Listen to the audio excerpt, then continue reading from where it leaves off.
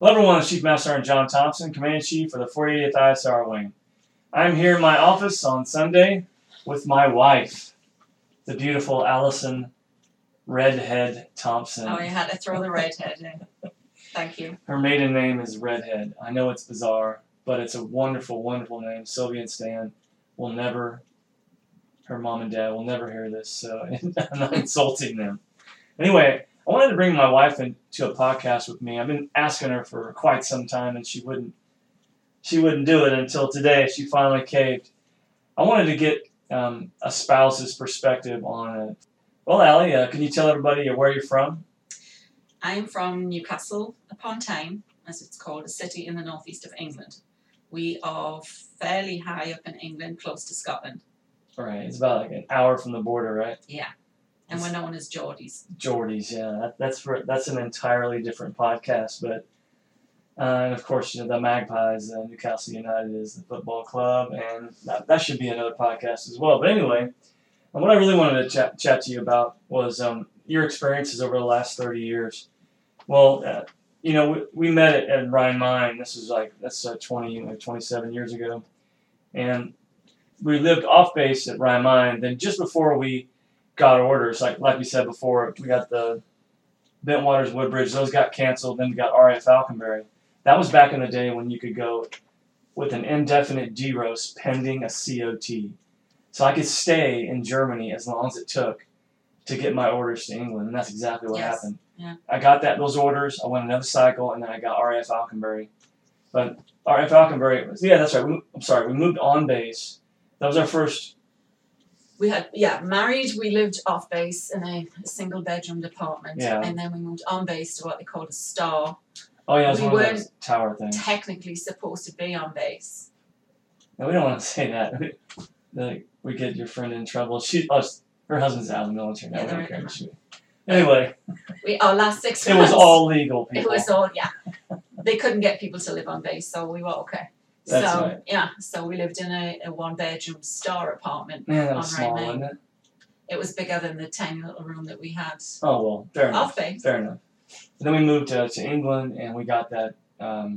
We moved up. We were off base first. RAF Brampton. Yeah. That's right. Well, not RAF Brampton, in Brampton Village. But then we moved on to base there.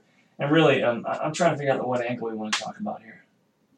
Well, I think the biggest issue I had was, yes, I met you on a military base, but I didn't really know what it was to be a military spouse. I didn't really know. I do hear a lot of spouses nowadays saying, I married the man, I didn't marry the military. All right. And I do tell the story of, how I fought against being military. I think part of the reason that was easier to do was because I was in England, my home country, which, a lot of US spouses are in the US, so they feel the same way. But it got to a point in our life where I couldn't separate it anymore, meaning that the more rank you made, the more expectation there was on me to participate in functions and events and things like that. That's true, but early on it wasn't like that. Early on it was more, we were overseas too, so everybody was friends. Yeah. So when we were firefighters, everybody was friends. You had to hang out with everybody. I mean, it was like a soap opera too. That wasn't always the best, but at the very least, you had friends and no one judged you. I mean, that's something that you used to say to me, because you worked at first, and then in '94 when Ryan was born, would you work for 6 months or a year? I worked for a couple of years. Was it 2 years? I worked in Cambridge County Council. Yeah. The reason I stopped working was because we had our first Ryan in '94, and the base was closing. So I was making a choice. Because I'm English, we had a nearly 4-month time off after the birth where they hold your job. Maternity leave was a lot longer overseas in Europe. And I had to make a decision, was I going back full-time or was I going back part-time? We were lucky that we had daycare at the bottom of our street when we moved on to Falconberry. However, with you being fire department, you couldn't get off work, and as every mother knows, That's right. When your child starts going to a CDC or daycare, they start getting, I would get phone calls. You had a temperature or an ear infection and I had to go home. So the pressure on me to not work was a lot higher because Yeah. you couldn't just leave the fire department to go pick up That's right. Ryan. So we had a decision to make, which was kind of made for us. I went back full time, but only for a couple of months because then it was announced that Alconbury was closing and the team was coming in. That's right. Yeah, I guess that's where I was going with that. Is over the years, when you meet new people, that everybody would ask, do you work? Yeah. And if you didn't, it seemed like, and maybe it was me, but it seemed like people judged us. They judged you because you didn't work and you were staying home with the kids. Yeah, I definitely got that feeling. That's a normal thing for any mother in or out the military. You get Or stay at home. Stay at home mom. Or stay at home dad. It depends on how you feel about it. A lot of times, I have to kick myself and say I work at home a lot because you really are working at home, but you're held to a different standard to somebody that goes outside the home and makes a living. Yeah. So I was always fighting. That was more of the struggle that I had. Yeah, I mean, we used to fight about that all the time, if you remember. Mm-hmm. That was always a source of argument between us. I mean, I appreciated what you did. It's not like but I don't know. I think you had more of a problem with it than I did. I had a problem with it because I didn't really feel any worth. I wasn't in the military. Yeah. So therefore, even being around people and we had friends, it was always talking about the military. I was an American, so I didn't feel like I had a common bond with a lot of the spouses because although everybody used to tell me, oh, I love the way you talk, that was where it would kind of end and they'd move on to the person next to me who was American. Well, your accent is very toned down now compared to the way it used to be. Well, I'm talking nice because I'm on a podcast too. You're talking nice. This is my posh voice. Oh, But no, I struggled with fitting in, which I'm sure a lot of foreign spouses do. And I mean, even though I speak English and American, everybody says it's English. So I could only imagine what it's like for a spouse who's foreign with a different language. In fact, you've been attracted to those spouses. Yeah, that. I've gotten along with foreign spouses a lot better. You have something in common. Mm-hmm. Yeah, America isn't our home, and it's we don't have the same growing up experiences that everybody has that was around me. It seemed to me that we, with friends and the community, we did so much better when we were overseas. Yes. Because we were, you're forced into those relationships with people, and I don't know. And since we lived in the CONUS, it hasn't been like that. It's just a moral. Everybody is in some kind of strange situation, being away from home. Yeah. So more people reached out and wanted to make friends. There wasn't when you come back to the States. One of the big things was everybody rushes to get off base and get on with their lives. They don't really want to be friends with people around them. And that's the general consensus when you talk to people. There's more of a family atmosphere overseas because you're in it together. So we had, weekends were always barbecues with people and things like that. So. Yep. Well, you talked a little bit before about the pressures to get involved. And I wanted us to talk a little bit about the early years before we got into some of that. But since you brought it up, I definitely wanted to talk about that. I know since I've been a chief, and that was 2010. I don't know if it's pressure, or people say, "Oh, your wife doesn't have to be involved. Your spouse doesn't have to be involved." I don't know. It just still feels like there's some kind of pressure for the spouse to be involved. I mean, no joke. You make me so much better at this when we're at parties, get-togethers, social events. Because of how you conduct yourself, how we play off of each other, I'm just better when you're around, in every situation.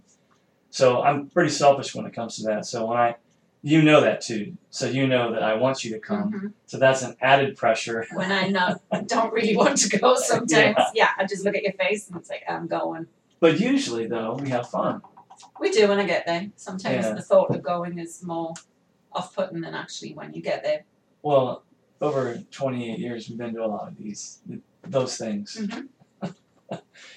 But I end up having fun at each of them. And you meet different people, and I reach my 2 Heineken limit, and that's my... Yeah, I mean, I do enjoy it. I do enjoy talking to the airmen and meeting the young spouses. I do really enjoy that stuff. But, like anybody else, it's the getting ready and the getting out of the house part that can, especially when we go to back-to-back events, sometimes it's a little exhausting. Well, I mean... for me, getting involved started before PACAF. PACAF was a nice break from what we had when we went Okinawa. Okinawa was I forgot about intense as far as being involved. We had the most amazing commander and commander's spouse. I was a senior master sergeant, squadron superintendent for the OSS. You saw the video I did about teams, right? Yes. Yeah, and it's Wesley Hallman and Sly Hallman and their family. And I'm going to tell you what, I think the first 2 weeks I took the job, he said, "We'll sleep on the plane." And I was like, oh, yeah, okay. I didn't know what that meant. But what it meant was we were going to go all in, working our tails off, trying to make life better for our airmen and try and execute the mission at an incredible rate of speed. And with this team, that meant my wife fully involved with Sly. And she didn't really ask, did she? No, I was kind of brought in, and it was explained that the last one hadn't been very involved. Mm-hmm. Sly had a whole different view of what she wanted the squadron to be. They hadn't done the key spouse thing yet. That's right. It was RAVS. It was a Marine thing. Yeah. Well, it was a ombudsman. It was a Navy thing. Oh, okay. That's right. The Marines also, I think the Marines do the FRG just like the Army, if I remember correctly. But they didn't have anything like that, and so it was relatively new for the Hallmans. So Sly that was her task, what she wanted to do. So it was called Readiness Assistant Volunteer because we had a lot of deployments, and that was basically what he was saying it was going to be at first. I was still a stay-at-home mom with 2 small kids, and basically they just said that they would like me to be visible, because they wanted more participation from the enlisted spouses. Yeah, the enlisted spouse. Well, it was like one enlisted spouse, wasn't there? Yeah. Really, what it was an officer's spouses group. Yes. That's what it ended up, for all intents and purposes. It was, everything was run by the officer spouses of the squadron and the facets of the squadron. That was until the Hallmans came. Until the Hallmans came, and she wanted to change that. Man, we did some amazing things. We did. It was, when I say exhausting, it was because we didn't have very many nights to ourselves. They had dinners on a Wednesday night to greet new people coming in. Which we were at. We were always at. Was it Wednesday? Wednesday nights. I was at every other week I was at the airport with the boss. Yeah, you would go meet and greet the new people coming in on the airplanes, or people going on deployments, because there was always people getting a flight. Luckily I didn't have to go to that. On the weekends we always had something going on. Dining in, dining out. Yep. She got quite a group of us RAVs together. And we did things. I mean, it was a lot of fun. We dressed up. It was a lot of fun. We took your uniforms and hacked them up into pieces and made these little outfits out of combat dining in, where we had Alex Trebek That's come. I remember that. Holy crap. Oh, excuse me. He was not what I expected. Yeah, no, he wasn't that's a good way to put it. Yeah. But it was really good. But yeah, that was a very good assignment. But it was very taxing. It was high speed, yeah. If you ever been to Kadena, you know how fast they fly around the flagpole there. It was a lot of fun. Then we lived on Camp Foster, which was right in Marine staff NCO housing. And I tell you what, they played as hard as they worked. Yeah. There was always something going on. We met a lot of our good friends who we're still in contact with in Nicole and Johnny. Yeah. Okinawa. It was good. Okay, anyway. Sorry, and the kids, and that was when we introduced the kids. We always believed that the kids should participate too, because they were part of our lifestyle. So we used to trip them out to everything, and I believe doing that for them in the beginning was good, because they've grown up being grown-ups now that can look another grown-up in the eye and talk to them, and they're good at it. Yeah, they're very good at it. Yeah. So just for the last little spot here, being a command chief's spouse. We had a little bit of a taste of it when I was a group chief. We had a great commander there, and she DLI. Had you, DLI, thank you. She had you involved in everything, and the Key Spouse program was strong there. But I don't think either of us realized what sort of commitment you were about to take on as the 480th Command Chief spouse. I went in Sherry Hawk, and you made a great team, and you guys really got involved. Yeah, I love Sherry. I mean, to come in as a new command chief spouse, and meet a command spouse like Sherry Hawk, who just was is down to earth and welcoming, and We used to bounce ideas off each other, sounding board for everything, because there are a lot of things you can't discuss with other people. So just knowing that there was somebody else I could pick the phone up with, or do some kind of antiquing thing that we used to do at thrift stores and collect chairs. Sherry's a big chair person. That's right. Didn't they give us chairs? Yeah, we got chairs for them. Yeah. You know? But yeah, so that was awesome. I used to like the way you guys worked a room. Like you guys would come in the room and she'd start on the left and you'd start on the right, Yeah, working on the separate. houses. Yeah. It's always kind of a recruiting thing, is what we used to think of it as. And I know people would see us coming and think, oh, here they go, they want us to be key spouses and stuff. And you know, sometimes the key spouse program gets such a bad rap. It should genuinely be people who want to help other spouses, meaning finding resources when your military member has gone. There's somebody else you can reach out to, and the resources and the free things you can get when your military member goes to deployment and things like that. I mean, key spouses do a fantastic job when it's done right. My experience has been people don't know what a key spouse is. I mean, they get it mixed up. A lot of them think that it's a clique and a gossip group, but it couldn't be anything further from that. You don't talk about people. Everything's confidential. All that stuff that we have to do, the training we have to do, emphasizes things like that. And I really do wish that, you know, I'd gotten involved sooner. I don't know how I would have done before being pulled for the RAF, but I think it only enhances your life as the military, because you really can't kick and scream about being part of it. You are part of it whether you want it or not. And to understand what's going on, understand what your spouse is going through and the jobs they do, enhances your life. I'd say that's probably one of the reasons why we struggle when I switched over to Intel. Mm-hmm. Is I couldn't really tell you what was going on at work, so you felt kind of shut out. I mean, I don't speak for you. Well, I never met people either, because you were Intel, so you were in the SCIF, and I never got to go in there. I wasn't allowed to go in there. So other than when they closed it down for big holidays, like they did in Okinawa for Christmas and stuff, and everything was shut down, and the families were allowed to come in for the Christmas party. And I didn't know who you worked with. You would say names and get annoyed at me when I couldn't remember who they were. Because I doubt that ever happened. Faces to names is the only way I remember somebody, and even now I don't. But yeah, so it was kind of like you are a total separate entity from your life, and I couldn't understand. But definitely different now, because we are more integrated because of how involved you were as a key spouse, but that kind of changed though when you went back to work. Yes, I decided to go back to work a year ago. I became an empty nester. I say I because he's never here, so it's my empty nest. Okay, no dirty laundry on the podcast. My daughter left. Our son had already gone, and he's joined the Air Force, and he's in Air Force Base, Arizona, now married to a wonderful woman who we both love, which really helps. And then our daughter went to college, University of Illinois. And I did get depressed. I got really depressed that summer because she was always my sidekick. She went shopping with me, you know, never knew. I only have a brother. And so to have a daughter, to realize what the relationship's like is just, you know, she's everything. So I would come up, as everybody might know who's from Langley, as you drive and you see the sign that says go straight for the Bayview or turn left across the flight lane. As soon as I saw that Bayview sign, I used to burst into tears because I just couldn't face coming home alone. So this is a whole new transition. So that's why I decided to go back to work, because it was like, now it's got to be more about me in our next part of our life. So I kind of stepped back a little bit on the key spouse stuff, the day-to-day stuff. I do still attend the meetings and I still do go to the events. But I make a conscious effort to go more to ALS graduations with you, even though I did all the time working. I thought that I was going to have to drop off that, but that's kind of our date nights, and I still enjoy. We still really have a good time when we get over there and talk to the airmen. It is fun. And always dragging you out because you're always the last person there in the Bayview. It's the fun you get during anyway. Go ahead. But yeah, so yeah, it has changed a little bit.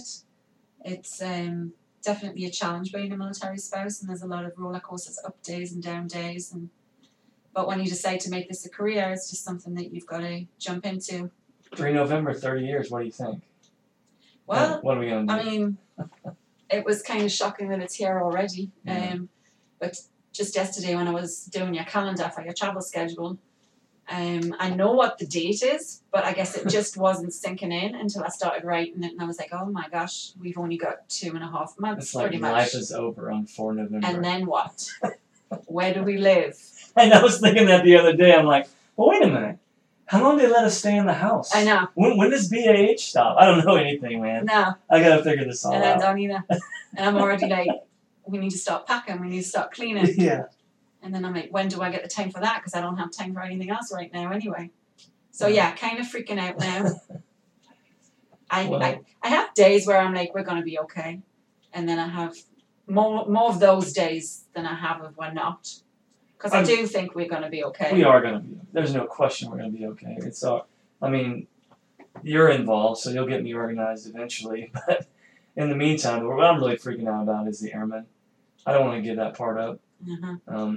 And I know there's a possibility I could step away and do something else besides the Air Force, and that's a little bit daunting. I got kung fu grip on this, I don't want to let go. But anyway. I don't know. It's 30 years of your life. It's Yeah. kind of hard to. A lot of people have a lot of trouble moving on, and I They don't are. think it's the power thing or whatever. I think it's just this is what you've done for 30 years. You get up, you put your uniform on, you go to work for the airmen.